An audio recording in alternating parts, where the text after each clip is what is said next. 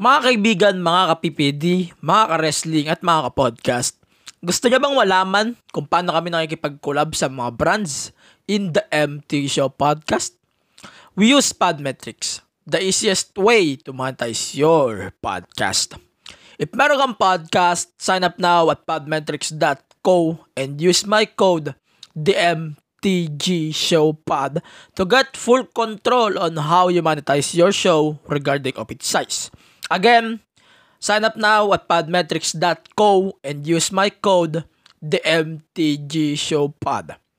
If you're an advertiser who wants to collab with us, head on over to advertiser.podmetrics.co and fill up the form.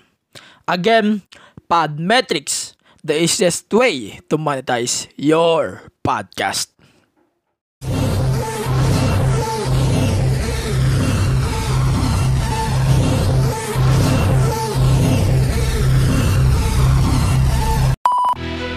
Welcome to your unfiltered Tagalog Wrestling Podcast. This is the MTG Show Podcast.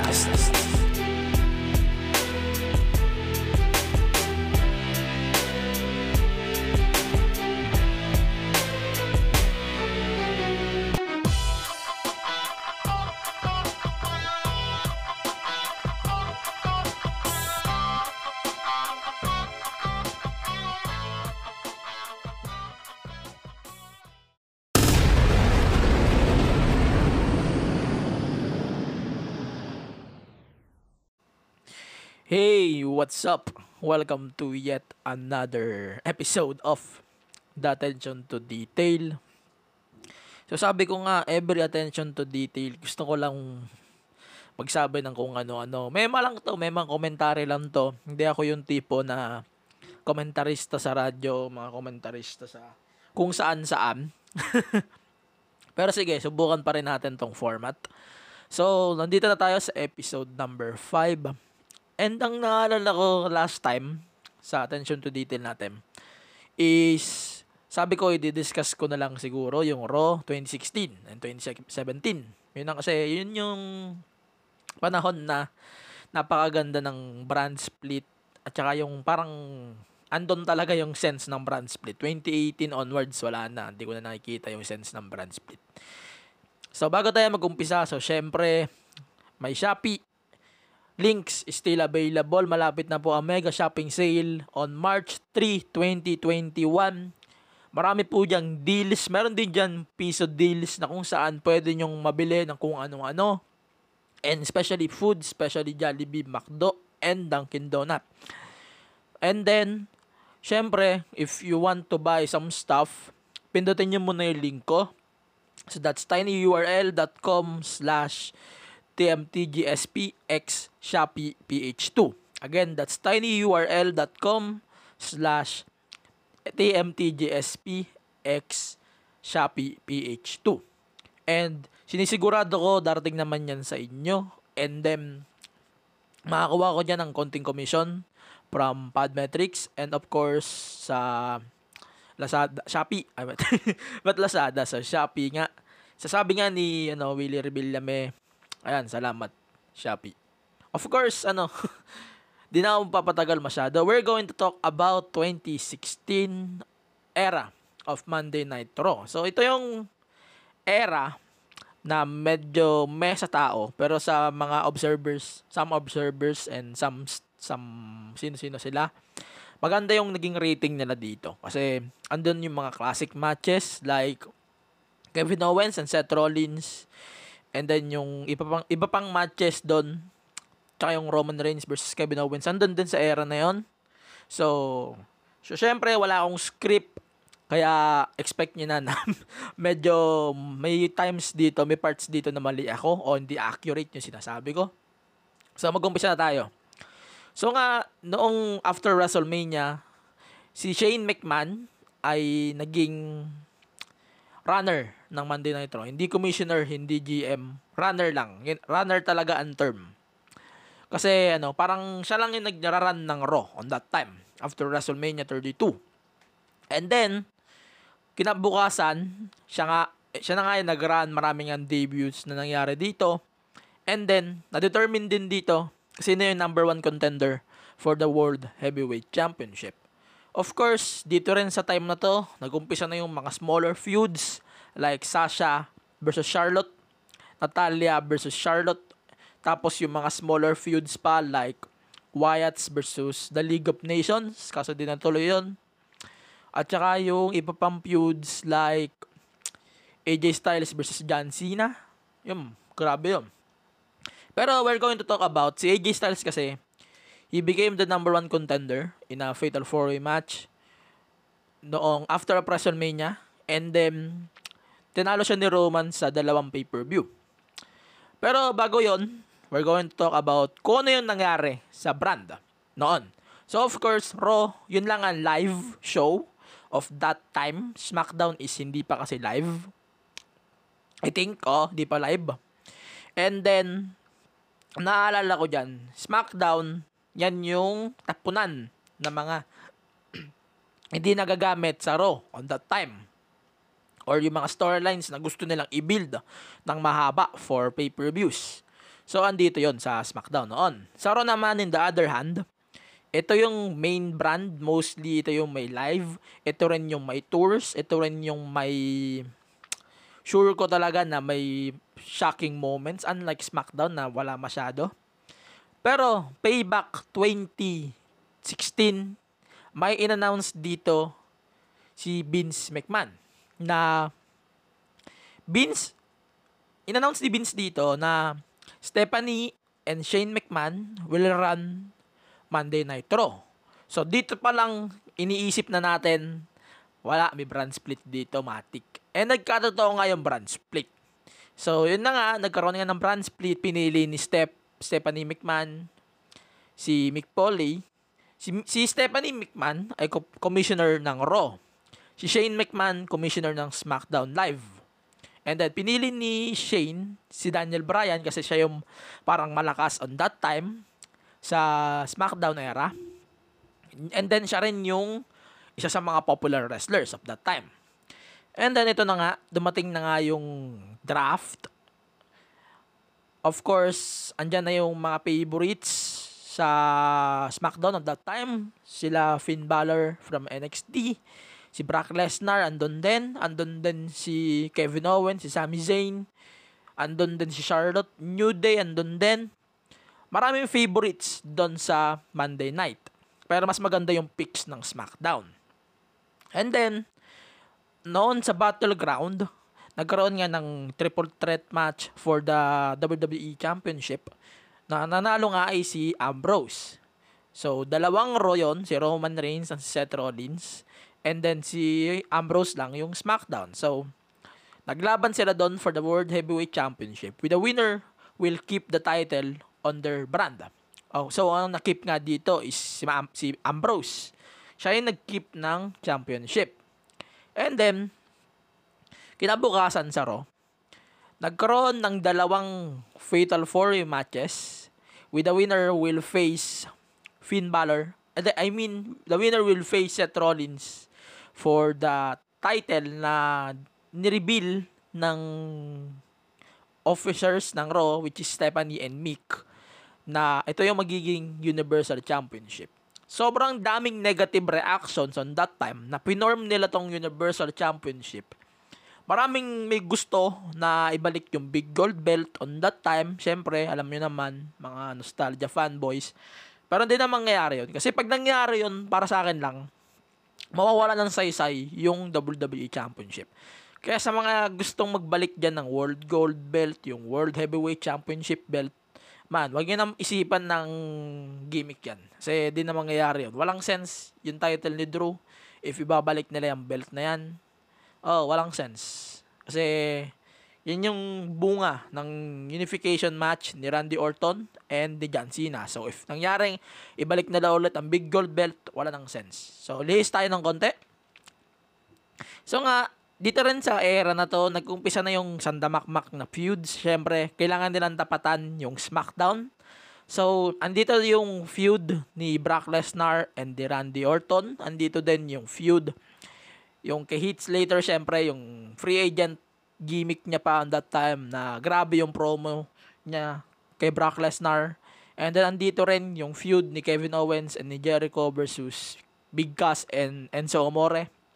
Andito rin yung feud ni Rusev at saka ni Roman Reigns. And then yung Fatal 4-Way pala, balikan muna natin yun. Yung Fatal 4-Way match na nag-determine sa number 1 contendership. And then, maglalaban sila 1-on-1 sa main event. So, Roman Reigns versus Finn Balor ang naging outcome nun. On that time, malakas yung tao kay Balor. Siyempre, mananalo din si Balor dyan. Excuse me. Tapos, si Roman, siyempre, ayaw na ng tao sa kanya kasi sobrang overrated niya na dun sa brand. And of course, sa company mismo. Wait lang. And then, in-announce din ng company na i-reveal nila yung title sa SummerSlam mismo. And sobrang daming negative reactions na nangyari dito sa Universal Championship na to. So basically, para siyang dugo, para siyang WWE Championship na may dugo, and then nilagay lang nila yung Universal Championship. Sobrang daming negative reactions on that time na they brought that Universal Championship on the brand. Sobrang daming negative reactions. Also sa Roden, andito din yung ibang matches for the titles. Siyempre nga, Roman Reigns versus Rusev na no contest. And then yung important feuds pa na Brock Lesnar versus Randy Orton na interbrand naman to. So technically, Ron yung nanalo dito. And then, move on na tayo. Medyo hindi na kasi importante yung ibang matches doon. So move on na tayo after ng draft. After ng SummerSlam, what I mean, nirename na nila yung titles to Raw Women's Championship and then yung SmackDown Women's Championship na form na din yun. And then, yung Raw Tag Team titles kaka yung SD Tag Team titles. So, basically, New Day ulit na nag-handle ng titles na yun. Tapos, ang una ko talagang naiisip during that time is yung kay Finn Balor, kung bakit siya kailangan mag-vacant. So, syempre nga, yung power bump dun sa barricade, kaya kailangan niyang i-vacant yung championship during to injury. Tapos, next week, nagkaroon sila ng Fatal 4-Way match for the Universal Championship. I think doon nag-umpisa yung face turn ni Seth Rollins. Nag-face turn si Rollins dito dahil inatake siya ni Triple H. And then, nag-lead na yon sa isang feud versus Stephanie and also Jericho and Owens. And then Triple H ulit until WrestleMania. So, yun ang nangyari. Yun ang naging direction ni Seth Rollins dito. Yun ang isang nagustuhan ko sa Raw na nagkaroon sila dito ng long storyline na yung kay Rollins, na pag-rise ni Rollins dito sa brand. And then, yung KO, Jerry KO, yung kina Kevin Owens and Chris Jericho. Dito rin nag-umpisa yung friendship nilang dalawa. Dito rin nag-umpisa yung The List of Jericho. And dito na rin nag-umpisa yung long story feud ni Sasha Banks and ni Charlotte Flair. Ito nga, yung naging counterpart ng Raw doon sa Backlash pay-per-view na nangyari nga mas maganda pa sa dalawang pay-per-view ng Raw at that time. Merong Clash of Champions na that time na wala naman na bago sa mga feuds, so technically yun pa din naman. Pumasok ko lang si Bayley sa women's title picture pero talo dem. And then nag-feud ng one-on-one si Sasha and si Bayley. Ay, si Sasha and si Charlotte Flair. And then sa Universal title naman si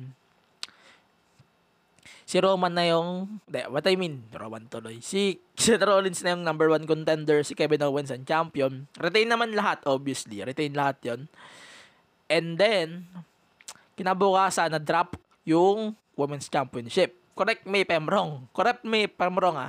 Pero I think dito yata sa episode na to, after Clash of Champions, na drop yung title of 2 weeks after. 2 weeks after nga. And then, nagkaroon ng history sa Raw. So, habang ginagawa nila yung history for the Women's Evolution, marami din silang binibuild na matches. So, like, Roman Reigns versus Rusev na Hell in a Cell. And then, binibuild din nila yung Rollins versus Owens sa Hell in a Cell dem.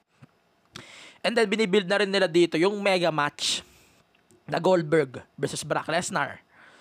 Na sa sobrang bigat ng storyline na yon, doon na napunta yung tema ng Survivor Series. Hindi na doon sa traditional na 5-on-5 sa lahat ng matches noong Survivor Series.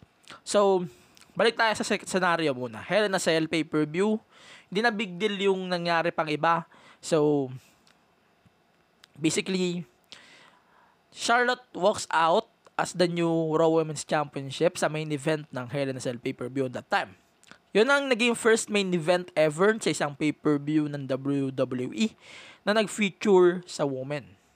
And then yun din ang first Hell in a Cell match na nag-feature ng women's wrestlers. Yun din ang first pay-per-view na tatlo yung Hell in a Cell matches na binilid nila for the event. And I think ito rin yung isa sa mga huling pay-per-views na medyo relevant pa yung structure. Kasi alam niyo naman yung disaster 2 years later. Hindi ko na ibabanggitin dito. Pero ayun na nga. And then, Survivor Series, sobrang gulo ng Monday Night Raw. Yung team ng Monday Night Raw, so which is Kevin Owens, Chris Jericho, Roman Reigns, Seth Rollins, and Braun Strowman. Medyo sobrang gulo nung team Raw na yun. Hindi sila magkasundo. Halos every time na magsasalubong sila ng landas. Parang asat pusa sila doon kasi nag-feud pa si Roman, si Seth, tsaka kay Owens, tsaka kay Jericho. Si Braun dito parang gatekeeper na sumasama kina Kevin Owens na may feud din kay Sami Zayn. And then medyo naglaylo sila ng konti dahil doon sa announcement ni Shane McMahon na siya yung magko-compete sa SmackDown. And then, tinapatan nila yon ng Braun Strowman. And then, next week noon, marami silang binibuild na matches dito. So, parang para sa akin lang, mas maganda siguro yung build ng SmackDown kasi maraming matches doon nakaabang-abang. Unlike dito sa Raw. Parang kasing every week, you're just watching guys like Owens, Jericho, Roman Reigns, Seth Rollins, Charlotte Flair, Sasha, on repeat, yun lang talaga nakikita natin sa Raw. Unlike sa SmackDown na halos lahat siguro ng talents nakikita natin on that time. So, balik tayo sa Survivor Series. So, yung Survivor Series na yun, may tatlong Survivor Series matches. So, men's, yung women's, tag teams. Tapos, meron ding ibang implication sa ibang matches like yung Cruiserweight Championship at saka yung Goldberg versus Brock Lesnar. So, we're going to talk about the 5-on-5 muna. So, andun na nga yung storyline sa women's na inatake nga ni Natalya si Nikki Bella. Yun na yung nag-umpisa ng story. And then, hindi siya clean sweep. So, Bayley and Charlotte, yung naging final 2 for the women's. Doon na rin nag-umpisa yung feud nila. And then, yung sa tag teams naman, medyo maraming tinulugan tong laban na to. Maraming fans yung natulugan tong laban na to. Pero maganda sa laban. Dito rin nag-umpisa I think dito nag-conclude yung feud ni Cesaro and ni Sheamus. Dito sila pero nag-aaway pa din yung dalawa dito. Pero hindi na siya yung kagaya ng dati na sobrang Yan ang nakalimutan ko kasi during September din, nag-umpisa yung feud nilang dalawa. And then nagkaroon sila ng sandamakmak na best of 7 matches. Best of 7. And then nag-conclude nga siya sa Clash of Champions and then ginawa siyang tag team. Ginawa siya ng tag team ni Mick Foley. And then sila nga yung nanalo dito, Sheamus and Cesaro. Tapos doon naman sa men's Survivor Series match, ang nanalo dito SmackDown. Kasi hindi nagkakasundo yung Raw dito. Si Jericho, parang gago lang. And then si Kevin Owens, lagi niyang inaano yung dalawa. Si Seth Rollins, tsaka si Roman Reigns. Parang hindi sila magkakasundo talaga dito. Kasi si Braun pa na-eliminate ni James Ellsworth. Sobrang kulit talaga ng match na yon.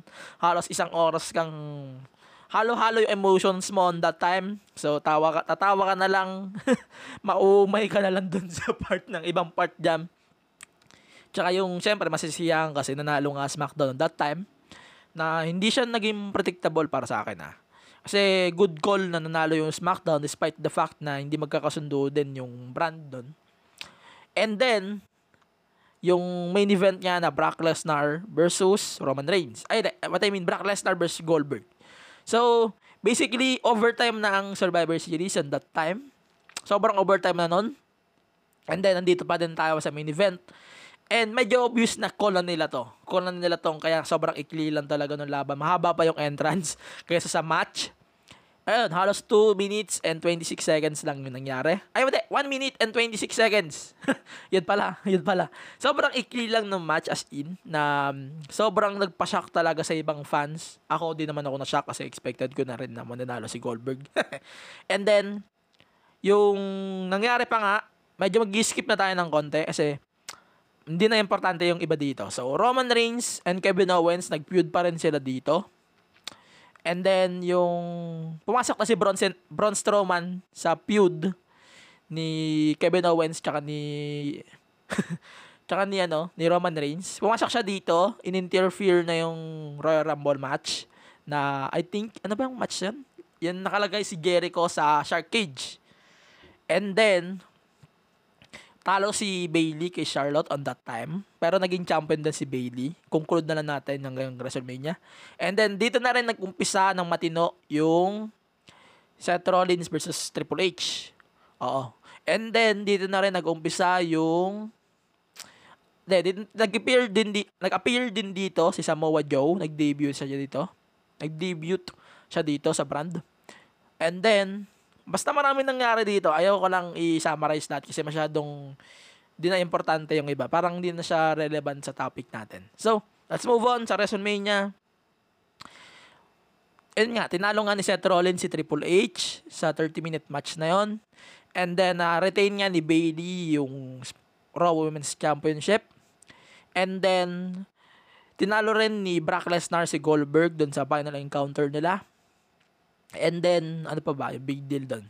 Yung kay Kevin Owens at kay Chris Jericho, doon nga, nag-split din sila doon. Yun ang isa sa mga importante feuds din on that time. And then, si Kevin Owens ay naging champion. So, medyo mahaba na. Teka lang. So, tapos, nga, kinabukasan, nag-announce nga ng WWE na magkakaroon nga ng Superstar Shake-Up. And, ang una kong naisip na mapupunta sa Superstar Shake-Up na yon is yung mga champions actually. So, si Ambrose napunta sa Raw, si Owens napunta sa SmackDown. Maraming nagpalitan halos. Halos nalamangan na ng Raw yung SmackDown sa talents on that time. Pero totoo naman, nalamangan na nga ng Raw. Kasi maraming Raw talents na nakuha noong SmackDown. Marami din nakuha sa Raw. Marami din nakuha ang Raw from SmackDown. Pero mas madaming major faces na nakuha yung Raw sa SmackDown. So, like Bray Wyatt, Charlotte Flair, si Alexa Bliss nakuha din nila. And then, nakuha din nila sino pa ba nakuha nila dito? Di ko natanda yung mga talents nila dito. Then, si Jinder Mahal napunta din na SmackDown. So, kung to conclude the episode today, ang masasabi ko lang sa Raw 2016 era na to, sinamari ko na lang siya. As a overall, maganda siya. Pero, hindi malalampasan ng SmackDown. Hindi malalampasan ng Raw yung mga nangyari sa SmackDown. And mas maganda yung mga nangyari sa SmackDown on that time. Maraming mas magagandang feuds, mas magandang storylines sa SmackDown. May mga magaganda rin dito sa Raw. Kaya lang, sobrang nilaspag talaga ng SmackDown tong Raw. And basically, that's it for today's episode. I think my next episode of Attention to Detail will be released on March.